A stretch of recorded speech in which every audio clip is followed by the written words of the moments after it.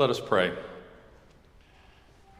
Silence in us now on this beautiful day, O God, any word but your own, and speak to us again that message and vision of grace and truth and love. For we pray in Jesus' name and for his sake. Amen. This is the concluding Sunday of our year of stewardship. Though don't worry, it's not the end of stewardship itself.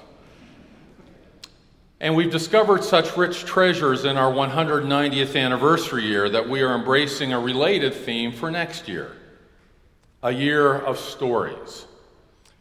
But more on that in September. Stewardship, as I have said time after time after time, is about more than money, though it is about money as well.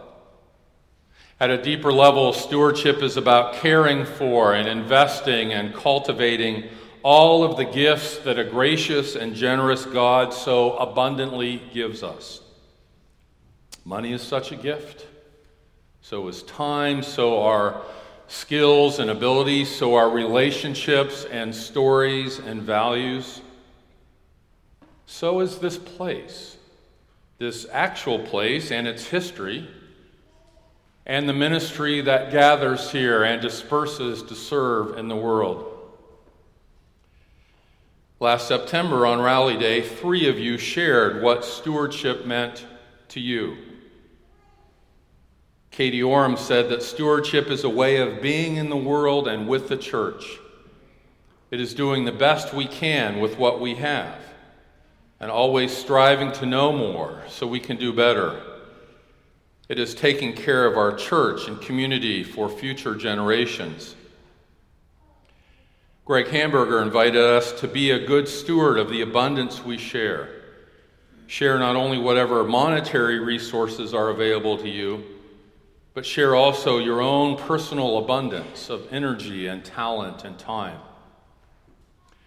Nancy Watson said that stewardship is a verb: doing, learning, listening, feeling, all tangled together, giving, healing, building, planting, feeding, holding, comforting. What does that look like? How will we be stewards, caretakers, investors in all the abundant gifts God gives us so generously and graciously? How do we nurture generosity and abundance in a world that seeks to convince us of its scarcity? In the biblical letter called 2 Corinthians, from which Pam just read, the Apostle Paul writes to a new, small, struggling, conflicted church in the city of Corinth. Paul knows that they are facing difficulties and are quite discouraged. He encourages them. Do not lose heart. Do not lose heart. Even if people do not seem to respond to your ministry, keep at it. And then Paul reminds them that ultimately it's not about them. It is about God. It is about God, which recalibrates their ministry in such a way that gives them confidence. It is about God and not us. And because it is about God, your efforts will never, ever be in vain. And then this. We have this treasure in clay jars, so that it may be made clear that this extraordinary power belongs to God and not from us. Treasure in clay jars. Other versions of the Bible offer the translation earthen vessels rather than clay jars, and I've always liked that. Earthen vessels is a little more poetic while remaining accurate. While a jar holds something to be used, peanut butter, or mayonnaise, or baby food, a vessel carries something, to hold it for a season, to care for it. Earthen vessels we are, you and me, all of us, and we have been given something to carry. a treasure. What does that look like? A few weeks back, on the way to Ann's graduation, I exited off I-70 in Akron and visited the cemetery where my parents are buried. It had been a little while. When my grandmother, my dad's mother, died, my parents, though I think it was my mom's idea, decided to buy 8 burial plots. It was an attempt at good stewardship, if not good mathematics. And years later, I finally broke it to her that the likelihood of me being buried in Akron, Ohio was slim indeed. But in this section of the cemetery are all 4 of my grandparents and my parents, and some other lovely parcels that we'd be willing to sell to you at a very reasonable rate.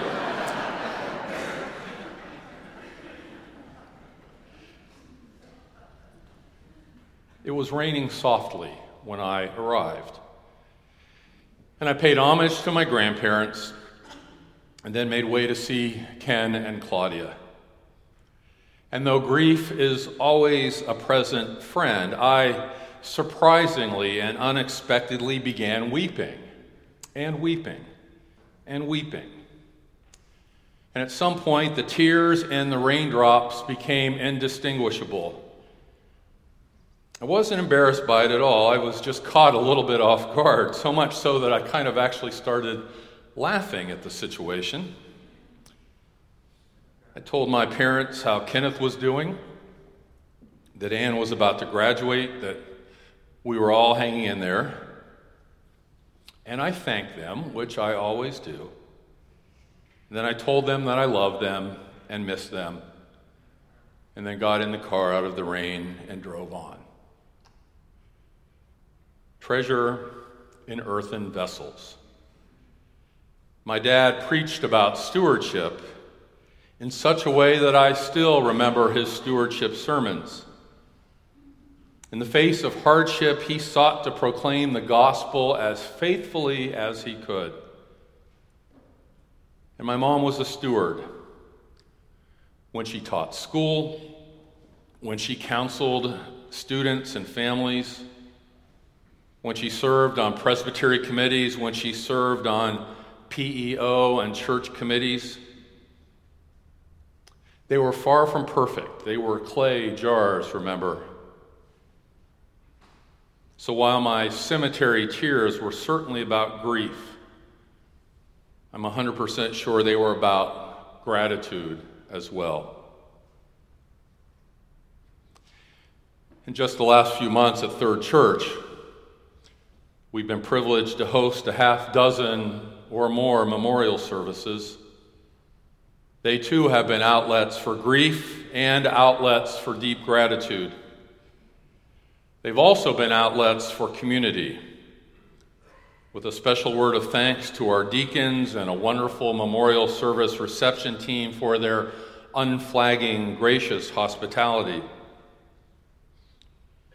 When families meet with me to plan for these services, they often say they want a celebration, which means, I think, that they want to avoid sadness. That can't be done, I usually say.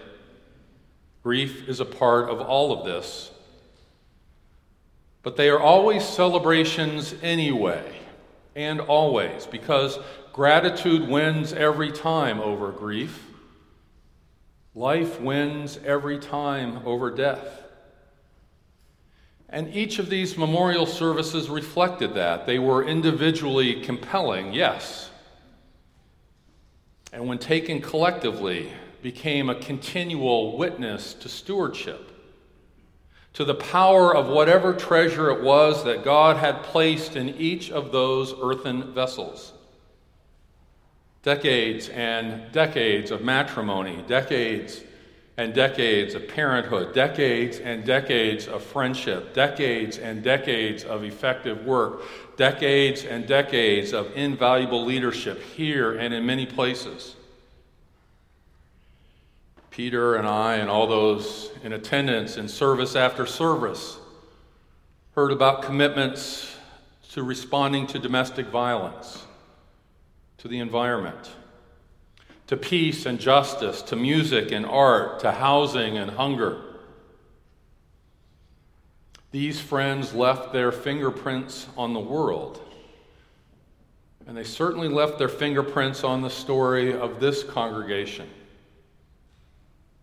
They were many things, but on a day like today, they were most assuredly stewards.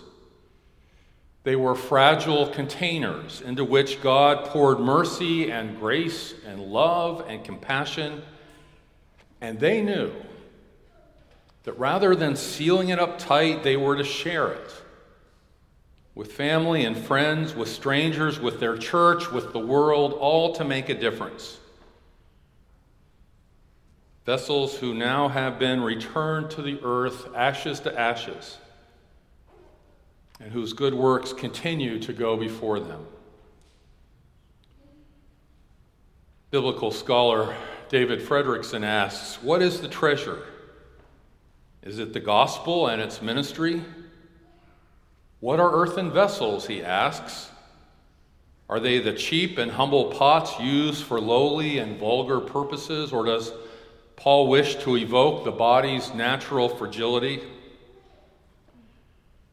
Brian Finlayson writes that it is an amazing fact, but true, that we bear the image of the living God, and yet we bear that image in an ineffective, limited, even compromised frame, and so have to admit to being constantly overcome by the circumstances of life. Hard-pressed on every side, Paul writes, perplexed, persecuted, struck down, and we are all those things. We are all those things.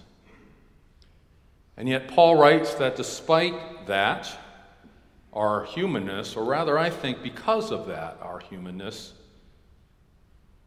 God has, in God's wisdom and love, created us, called us to carry the good news, to hold for a season God's light, and to share it. You and me, us. What's so special about us? Well, nothing, until God has decided to make us special, calling us God's own and giving to us God's message, this treasure. Paul Sampley writes that treasure in earthen vessels is a powerful metaphor that recognizes the awesome trust God bestows upon each of us, and at the same time honors our fragility as bearers of God's grace and might. The image allows us to celebrate the awesome blessing of life and joy and tribulation, limitation, and difficulty. Because we are God's chosen vessels, we do not need to build cathedrals or make pilgrimages to engage in extraordinary actions to prove our faith. Instead, Sampley writes, we simply need to live our lives each day in ways that love and honor one another. Annie Dillard writes, how we spend our days is how we spend our lives. She says there is no shortage of good days. It is good lives that are hard to come by. How we spend our days is how we live our lives. That is an affirmation of faith, and it is an invitation to stewardship. As is this. The poem I quoted last September, I'm sure you remember, the poem that has stayed with me in this year of stewardship, whereby Mary Oliver asks me and asks us, tell me, what is it you plan to do with your one wild and precious life? The question is not whether, But how? How will we spend our days? What do you plan to do with that one wild and precious life? How will you be a steward of the treasure God has given you?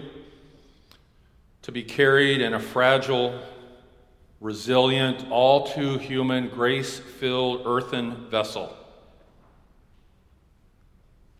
A year of stewardship may conclude, but a lifetime adventure of stewardship awaits.